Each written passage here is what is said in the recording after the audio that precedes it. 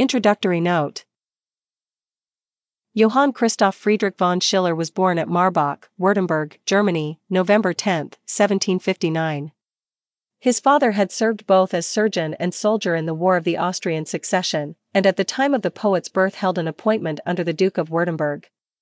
Friedrich's education was begun with a view to holy orders, but this idea was given up when he was placed in a military academy established by the Duke. He tried the study of law and then of medicine, but his tastes were literary, and, while holding a position as regimental surgeon, he wrote his revolutionary drama, The Robbers, which brought down on him the displeasure of his ducal master. Finding the interference with his personal liberty intolerable, he finally fled from the duchy, and in various retreats went on with his dramatic work. Later he turned to philosophy and history, and through his book on the Revolt of the Netherlands he was appointed professor extraordinarius at Jena in 1789. His History of the 30 Years' War appeared in 1790-93, and in 1794 began his intimate relation with Goethe, beside whom he lived in Weimar from 1799 till his death in 1805.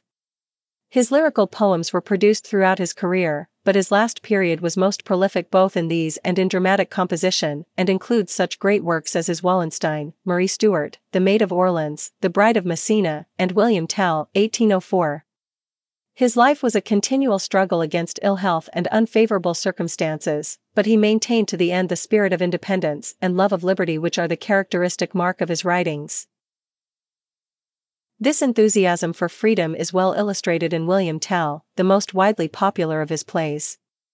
Based upon a worldwide legend which became localized in Switzerland in the 15th century and was incorporated into the history of the struggle of the forest cantons for deliverance from Austrian domination, it unites with the theme of liberty that of the beauty of life in primitive natural conditions, and both in its likenesses and differences illustrates Schiller's attitude toward the principles of the French Revolution.